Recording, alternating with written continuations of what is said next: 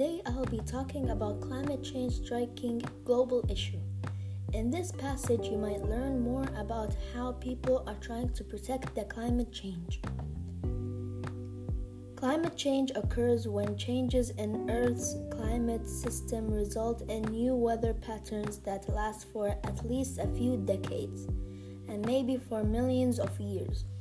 Climate change caused by human activities that emit greenhouse gases into the air is less expected to affect the frequency of extreme weather events such as drought, extreme temperatures, flooding, high winds, and severe storms.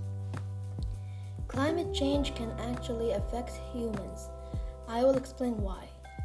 As the climate warms, it changes the nature of global rainfall, evaporation, snow, stream flow, and other factors that affect water supply and quality. Specific impacts include warmer water temperatures affect water quality and accelerate water pollution. There are many solutions of how to stop climate change. For example, to stop deforestation, intensive farming, waste disposal, mining, and overconsumption.